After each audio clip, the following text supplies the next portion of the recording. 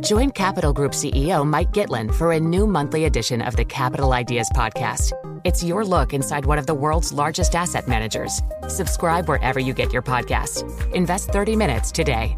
American Funds Distributors, Inc.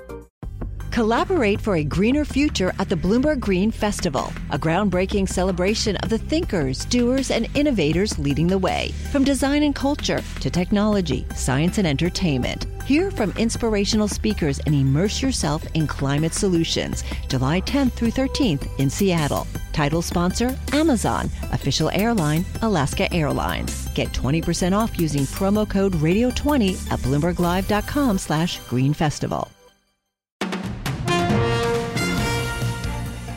This is Bloomberg Daybreak Weekend, our global look at the top stories in the coming week from our Daybreak anchors all around the world. And straight ahead on the program, inflation. I'm Tom Busby in New York. I'm Caroline Hepker in London, where we're looking at the UK jobs market puzzle. I'm Doug Krisner. Leaders at the ASEAN Summit will consider the relationship between Japan and China. We get the Biden administration's takeaways from the latest jobs report. I'm Joe Matthew in Washington. That's all straight ahead on Bloomberg Daybreak Weekend. On Bloomberg 1130 New York, Bloomberg 99.1 Washington, D.C., Bloomberg 106.1 Boston, Bloomberg 960 San Francisco, DAB Digital Radio London, Sirius XM 119, and around the world on BloombergRadio.com and via the Bloomberg Business app.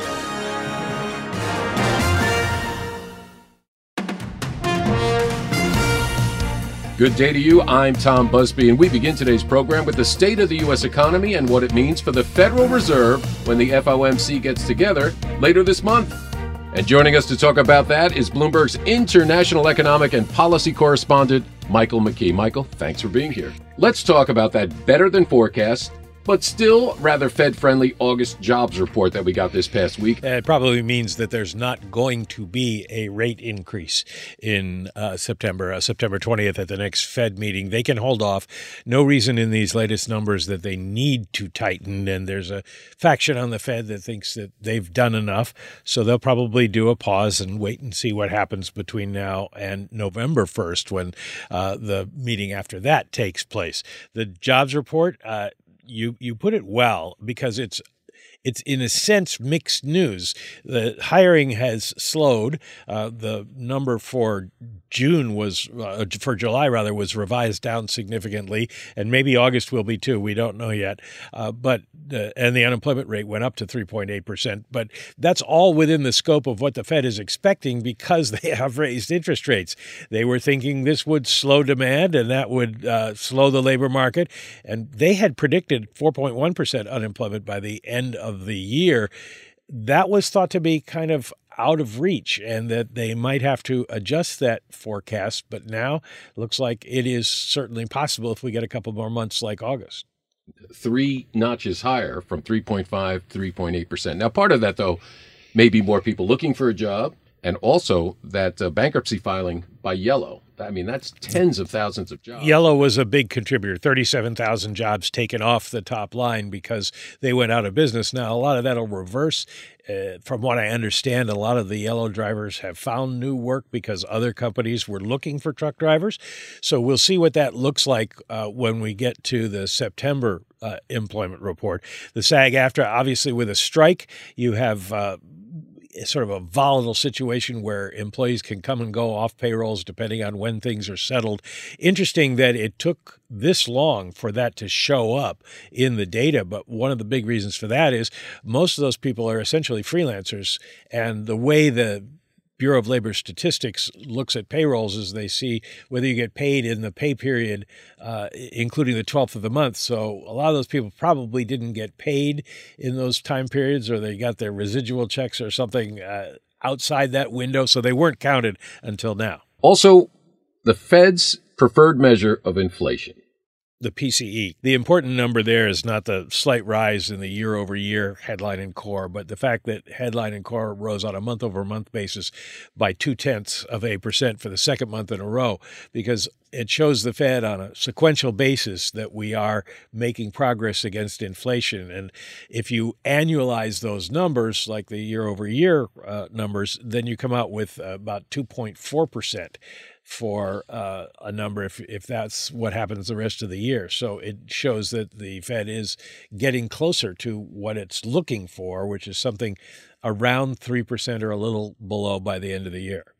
And the Fed's going to have more data between now and their meeting in September. Normally, the week after payrolls is kind of empty of significant indicators, but because of the way the calendar fell this time, with the jobs report coming on the first of the month, there are a couple of indicators that people are going to be watching. One is ISM services. Now, we would have been looking at that for guidance on hiring, but now we know what the hiring was. The question is going to be, after today's slightly better than expected the ISM manufacturing report, that would suggest that maybe if Tim Fiore, who runs that report, is correct about it being that we were in the trough for manufacturing, we might see us in the trough for services too, and the number could come in slightly better than expected, which is something that makes the soft landing argument. And the week after that, CPI for August, retail sales for that same month. The sales number for retail sales last month and for spending in the spending report this past week were higher than anticipated. And the question is, do Americans still want to keep spending at that same rate? Because most of their savings from the pandemic checks they got is gone. The savings rate went down last month. So it'll be interesting to see what kind of numbers we get in terms of back to school spending. Normally a month where you'd see a boost. So we'll look at that, but it's also CPI is going to be what everybody's watching. It'll be the next indicator. It's more timely in terms of when it comes out than the PCE. So if it shows continued progress, that'll just put a nail in the coffin of a September rate increase. And I think what you'll start to see is if it comes in lower than expected or at a reasonable level, then that'll cause people to back off the idea of a November rate increase as well. So CPI, a little uneven. We did, last meeting there was a 25 basis points increase. But it's heading in the right direction, right? We're heading in the right direction, and the Fed is clearly close to ending. The debate has been about whether they need to do one more increase or not. And at this point, maybe 25 basis points doesn't do a whole lot to crimp borrowing, but it might be sending a signal. So there's the question, do you need to send that signal or not?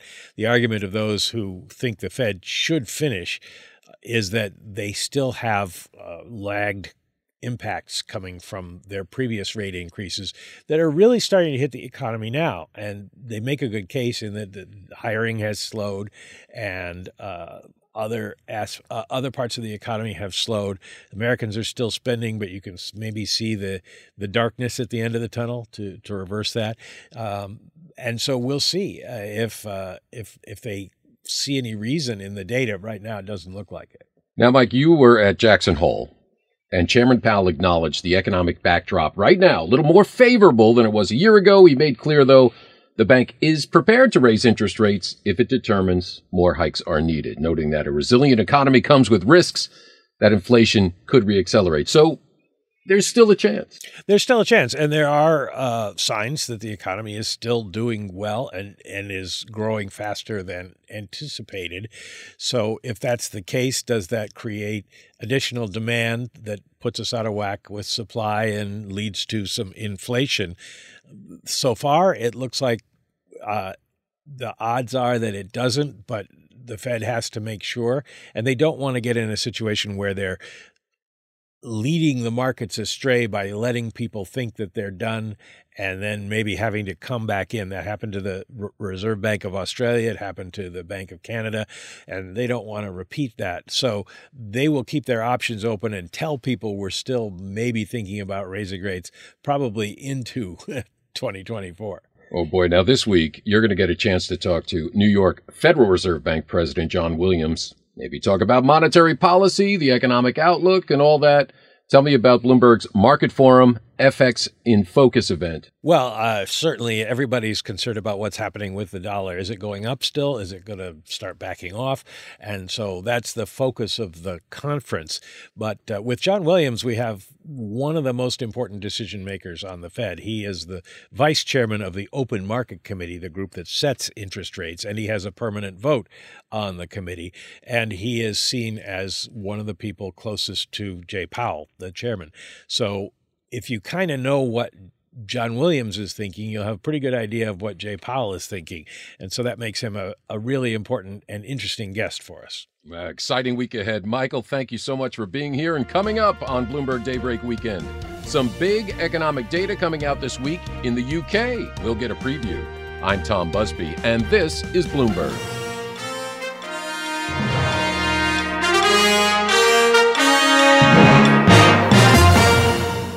This is the Bloomberg Black Business Beat.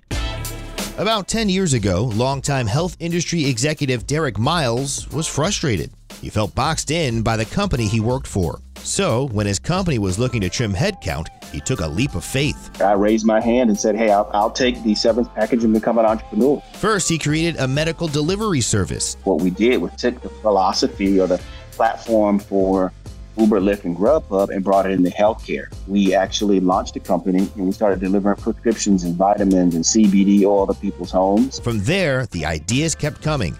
And today, Miles is founder and CEO of a successful concierge health company called CoreMed, with an impressive list of business partners. Here we are today providing concierge health and wellness services for bulge bracket banks, family offices, high net worth individuals. And he's using his position as an entrepreneur of color to elevate more diverse voices. I'm Bloomberg's Justin Milliner on the Black Business Beat. This is Bloomberg Daybreak Weekend, our global look ahead at the top stories for investors in the coming week. I'm Tom Busby in New York. Up later in our program, a trip to Jakarta to preview the ASEAN Business and Investment Summit 2023. But first, the UK has the worst inflation problem in the G7, but there are signs things are improving. The latest food price data shows the pace of price increases is slowing, and in the coming days, we'll get a key update on the jobs market, including wage growth. That's the metric policymakers at the Bank of England are most worried about. And for more, let's head to London and bring in Bloomberg Daybreak Europe anchors Caroline Hepker and Stephen Carroll. Tom, the UK has had a very tight labour market combined with sky-high inflation.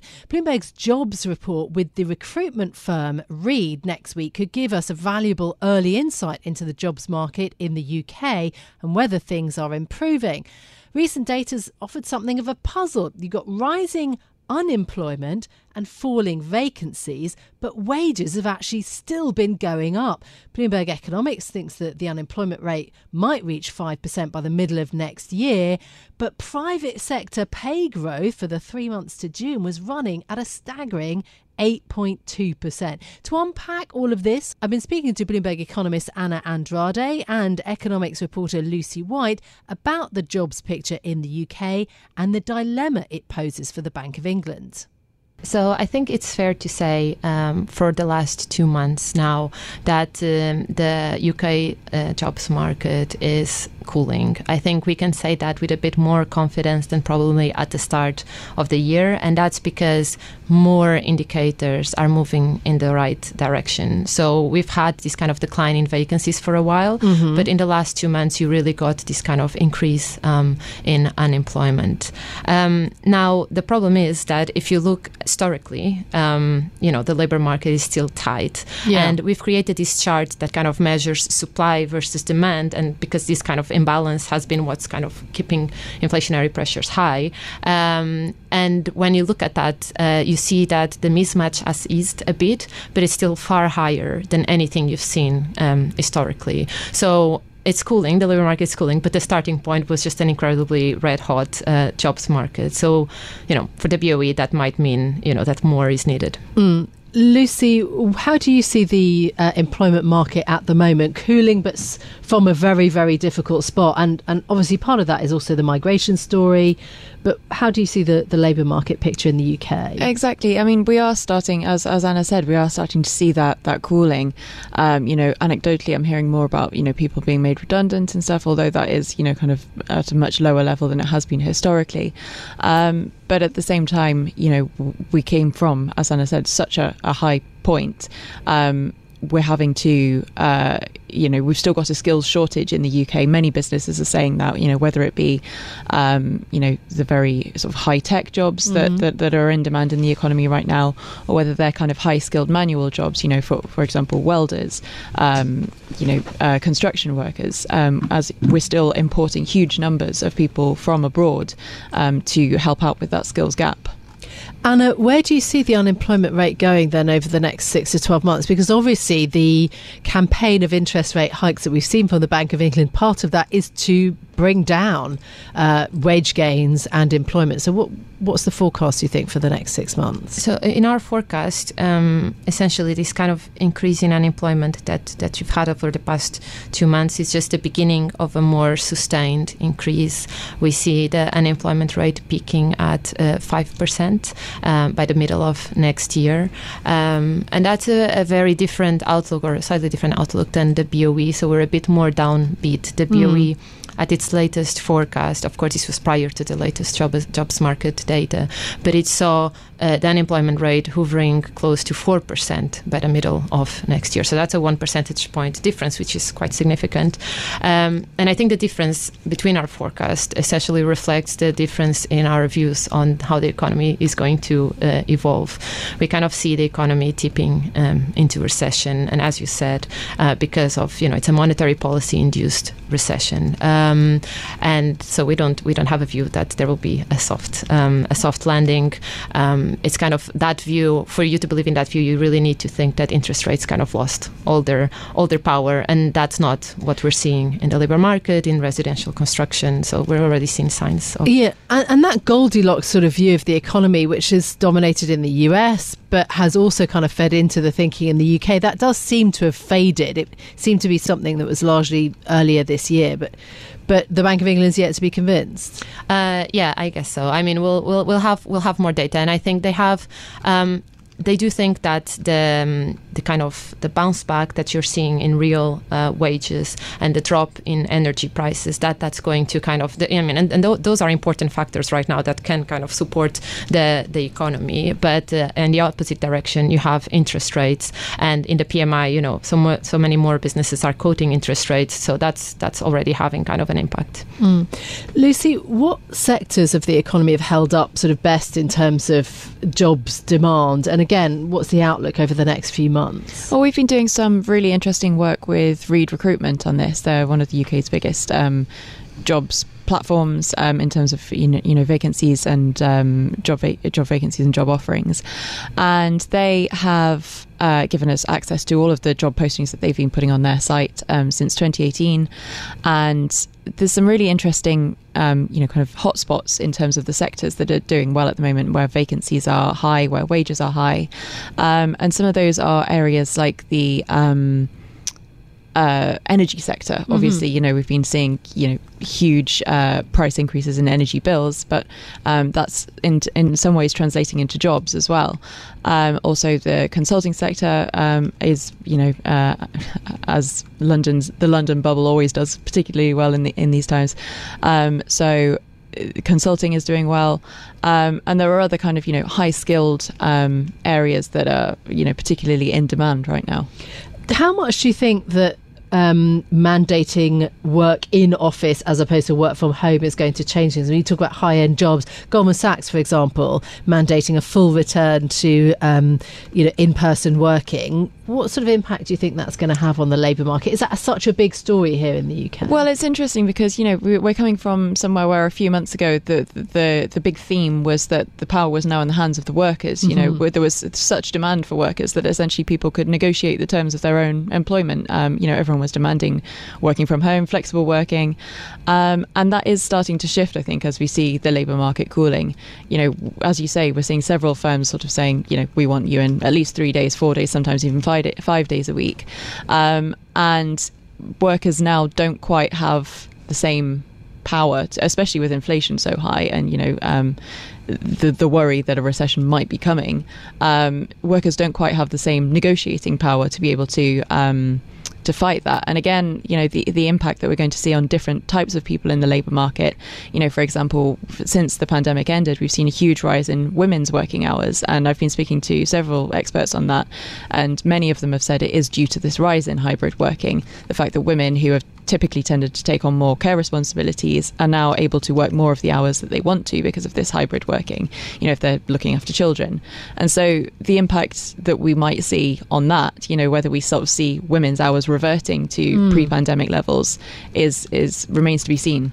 My thanks to Bloomberg economics reporter Lucy White there and our economist Anna Andrade speaking to me ahead of the Bloomberg Read Jobs report that comes out in the next few days. I'm Caroline Hepker here in London. You can catch us every weekday morning for Bloomberg Daybreak Europe beginning at 6 a.m. in London. That's 1 a.m. on Wall Street. Tom. Thank you, Stephen and Caroline. Coming up on Bloomberg Daybreak Weekend, we head to Asia and a look at the upcoming ASEAN Business and Investment Summit. I'm Tom Busby, and this is Bloomberg.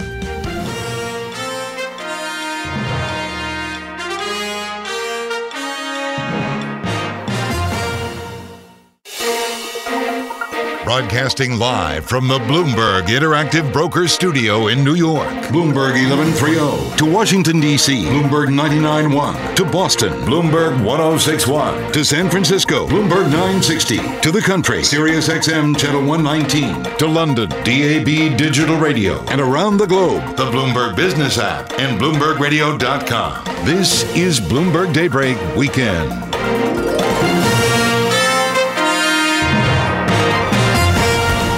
I'm Tom Busby in New York with your global look ahead at the top stories for investors in the coming week. And this week in Jakarta, it's the ASEAN Business and Investment Summit. And for more, let's go to Hong Kong and Bloomberg Daybreak Asia host Brian Curtis and his colleague Doug Krisner. Tom, in the coming week, Indonesia will be hosting the 43rd ASEAN Leader Summit in Jakarta. This is going to be an opportunity to outline a longer-term vision for the group. But it will be difficult to ignore what has been happening north of the region, the growing tension between Japan and China. So how concerned should these ASEAN nations be over Tokyo's hardening stance against Beijing? Let's take a closer look now with Bloomberg's Isabel Reynolds, Bloomberg Asia government reporter, joining us from our studios in Tokyo. Isabel, it's always a pleasure. It seems as though we have to begin with, and this may seem a little strange, the Chinese reaction to the move by Japan to release that radioactive wastewater from the Fukushima reactor. How will this, or how has this impacted relations so far? Right. Well, despite Japan's best efforts to explain the releases as something that's safe, that's routine, despite having the endorsement of the IAEA, the nuclear body, international nuclear body, China has really reacted in an extremely negative fashion. That's been not just from the government, but from the public at large. So we've seen China slap a ban on Japanese seafood, and we've seen a sort of social media campaigns against Japan. We've seen a campaign of phone calls made from China to Japan to all sorts of organizations and individuals that are not even connected to this release. So it's created a whole lot of extremely negative emotion in both countries, which is going to be quite hard to get over, I think. This may seem like a bit of an odd pivot, but I'm wondering at the same time whether Japan's reputation has been tarnished enough to deter Chinese tourists, because there has been such a trend that's been holding up for such a long time, it seems like, that where Chinese tourists have been flocking to Japan. Is there some risk that that could weaken now? Would it be maybe a longer-term concern? That could be a concern, I think, in the coming months, but whether it will actually last a long time, I think is less certain. We actually have a BI report out on this, and looking back at the numbers in previous spats that have existed between the two countries, we've seen a dip or quite a sharp fall for a few months, but it soon bounces back. So I think Japan might be relatively confident that although there will be a temporary effect, the Chinese tourists will come back in the end. The timing is a bit unfortunate because China had just sort of lifted the ban on group tours to a lot of countries, including Japan. So Prime Minister Kishida even had said that he hoped to see larger numbers of Chinese tourists in the coming months and years. So from that point of view, it's unfortunate for the tourism industry, but I don't think it will be necessarily a very long-term effect. Recently, the Prime Minister, and I'm speaking here of Kishida, he labeled China as its Japan's greatest strategic challenge. I'm wondering, when you hear a statement like that, how it might reverberate across ASEAN and whether it's brought maybe a little bit more anxiety to the region, a situation where if you're a leader of an ASEAN nation, you may be feeling some pressure to take sides right now, to have to choose between the world's second and the world's third largest economy. I think the choice in ASEAN now is really much more between China and the US. Japan is sort of very much a second string at the moment and a sort of a very close ally, an increasingly close ally of the US. So I think that the bigger issue on that front will be the fact that Joe Biden is not taking part in the ASEAN summit this time around. And that may be seen negatively by some countries or leaders within the region. Although Vice President Kamala Harris will attend, and I'm wondering whether or not that's going to offer kind of a positive tone somewhat. Yes, I mean, I think not to send anybody or to send somebody much more junior would have been far worse. But on the other hand, I mean, for the president of Indonesia, he would very much want to have this sort of global attention and the glamour of hosting the US president. And quite frankly, the vice president isn't quite the same. So although Kamala Harris, we understand, will be making a huge effort to reach out to local people, and she'll be having a very busy schedule with a lot of events, it just isn't quite the same if you don't have the president on the ground. Having said that, I think arguing from the other side, that this may not be a significant move by the US. They may not be intending any insult by this. President Biden has very much reached out to a lot of Southeast Asian countries, including the Philippines. He's made a great effort to restore ties there. He hosted the Singaporean premier last year and indeed held the first special US ASEAN summit at the White House last year. So I think from that point of view, they would argue that they have been trying to strengthen ASEAN ties. Nonetheless, I think we can agree that the global order is changing quite dramatically. In recent weeks, we saw China assert itself as a power behind the BRICS summit in Johannesburg. How is that being viewed in Japan right now, that China seems to be aggregating more of its authority, more of its power? Yes, I think that is something of a concern for Japan, which has always tried to sort of maintain strong ties with the Middle East because Japan doesn't have a lot of its own sort of natural resources and so has been very heavily reliant, of course, on the Middle East for oil and so on. So to have those countries sort of move slightly out of its orbit and towards the kind of BRICS and China side, I think is somewhat unnerving and is something that they will want to sort of tackle and try to balance out in the coming months. So it'll be interesting to see what they do to try to achieve that. I'm wondering from the Japanese perspective whether the summit in Jakarta presents an opportunity for Prime Minister Kishida to perhaps get a boost in his approval rating. Do you think that's possible? I think there could be a possible boost on the margins. I don't think diplomatic efforts generally have a huge effect on public approval. The Japanese public is generally much more fixated on the bread and butter issues, like probably most voters around the world. And his support at the moment is near its lows since he took office 2 years ago. And one of the main reasons for that is rising prices for things like gasoline and food, which are extremely concerning for many people in Japan. Having said that, if he is seen to be sort of standing up directly to China against these accusations that this water release from the Fukushima plant is dangerous, I think that will improve his image somewhat in the eyes of the Japanese people. So to that point, I'm wondering, the Premier Li Qiang in China may be somewhat confrontational in that. Would that be your expectation, that there is the potential for a bit of embarrassment here or the attempt to embarrass? That could certainly potentially happen. One of the traditional events that we have at ASEAN is what's called the ASEAN +3 event, where you have not just the ASEAN leaders, but also Japan, South Korea, and China.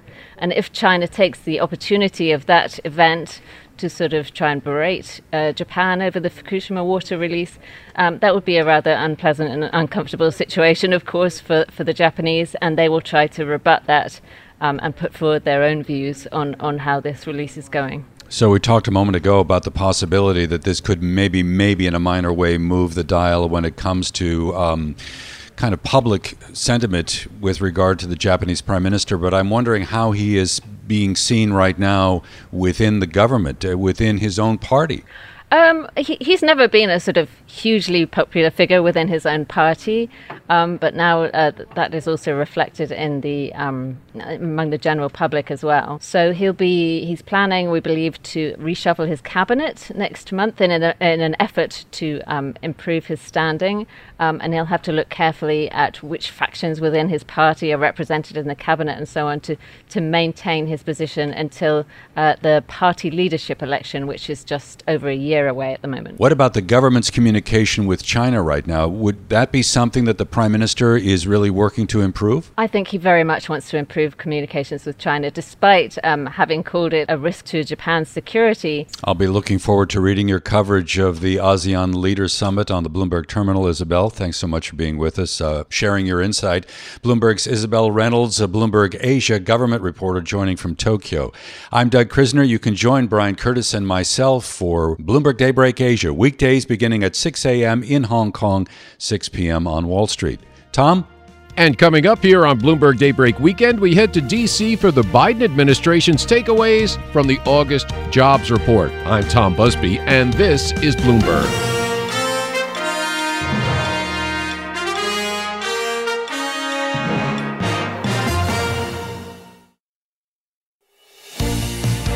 This is Bloomberg Daybreak Weekend, our global look ahead at the top stories for investors in the coming week. I'm Tom Busby in New York. Now, on Friday, we got the August jobs report showing a labor market undergoing a controlled cooling, punctuated by solid hiring, slower earnings growth, and more people returning to the workforce. For more, let's head to our Bloomberg 99.1 newsroom in Washington and Bloomberg Sound On host, Joe Matthew. Yeah, Tom, the impact of the jobs report will surely stick with us through the holiday weekend. After the report dropped Friday, I caught up with Julie Su, the acting labor secretary, for what the Biden administration is taking away from these numbers. So the slight uptick in unemployment was due entirely to more people coming into the labor market. Mm-hmm. I think that is also a sign of optimism, right? It's a sign of the strength of our economy. It was also a very small uptick so that the overall unemployment rate remains under 4% for the longest stretch since the 1960s. Yeah. What do you think as we walk into this Labor Day when you see Wall Street rally on the idea of rising unemployment? I think that these are all signs that the president's economic agenda, what we call Bidenomics, his investing in America, right? The idea that if we do our jobs well, we can have a tight labor market where workers share in prosperity, where we recover from the economic catastrophe of the global pandemic to a point where we have steady and stable growth, that all this is not only possible, but it's actually happening. You've been asked a lot about union actions lately with regard to the UAW, what's going on in Hollywood right now. There could be flight attendants involved. This could go beyond that. I'm not going to ask you if you're getting involved yet, because I know you're waiting to be asked if that happens to make a decision at some point. But what are your models telling you? If all of these strikes were to coincide in the fall, what would that mean for our economy? Right. So let's put all this in the context of the jobs day numbers that we're talking about. This is an economy that has defied all expectations in terms of its recovery, both the rapid pace of it and how broadly shared it is. Mm-hmm. This is Bidenomics in action.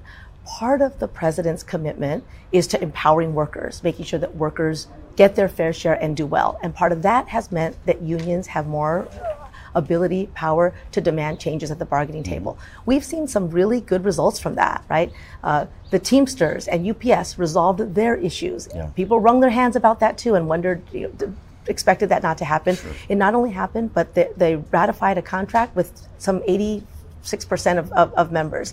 The West Coast ports, 29 ports resolved issues that were really complicated as well and have a multi-year contract. Mm-hmm. These are these are what happens. So you see this resolving itself? I mean, I'm not going to make a prediction about that, but I do think that the process requires that we respect the parties' ability and their continued commitment to bargaining at the table. I have to ask you about Taylor Swift. I don't know if you saw Taylor Swift when she came to town, but we're hearing that the impact, the Federal Reserve even mentioned this, of her tour and even Beyonce's tour to some extent helped to paper over some weakness that might have otherwise emerged in this jobs report. What's it going to look like when everyone comes off tour after the summer? So I'm going to say something about women in general, right? Okay.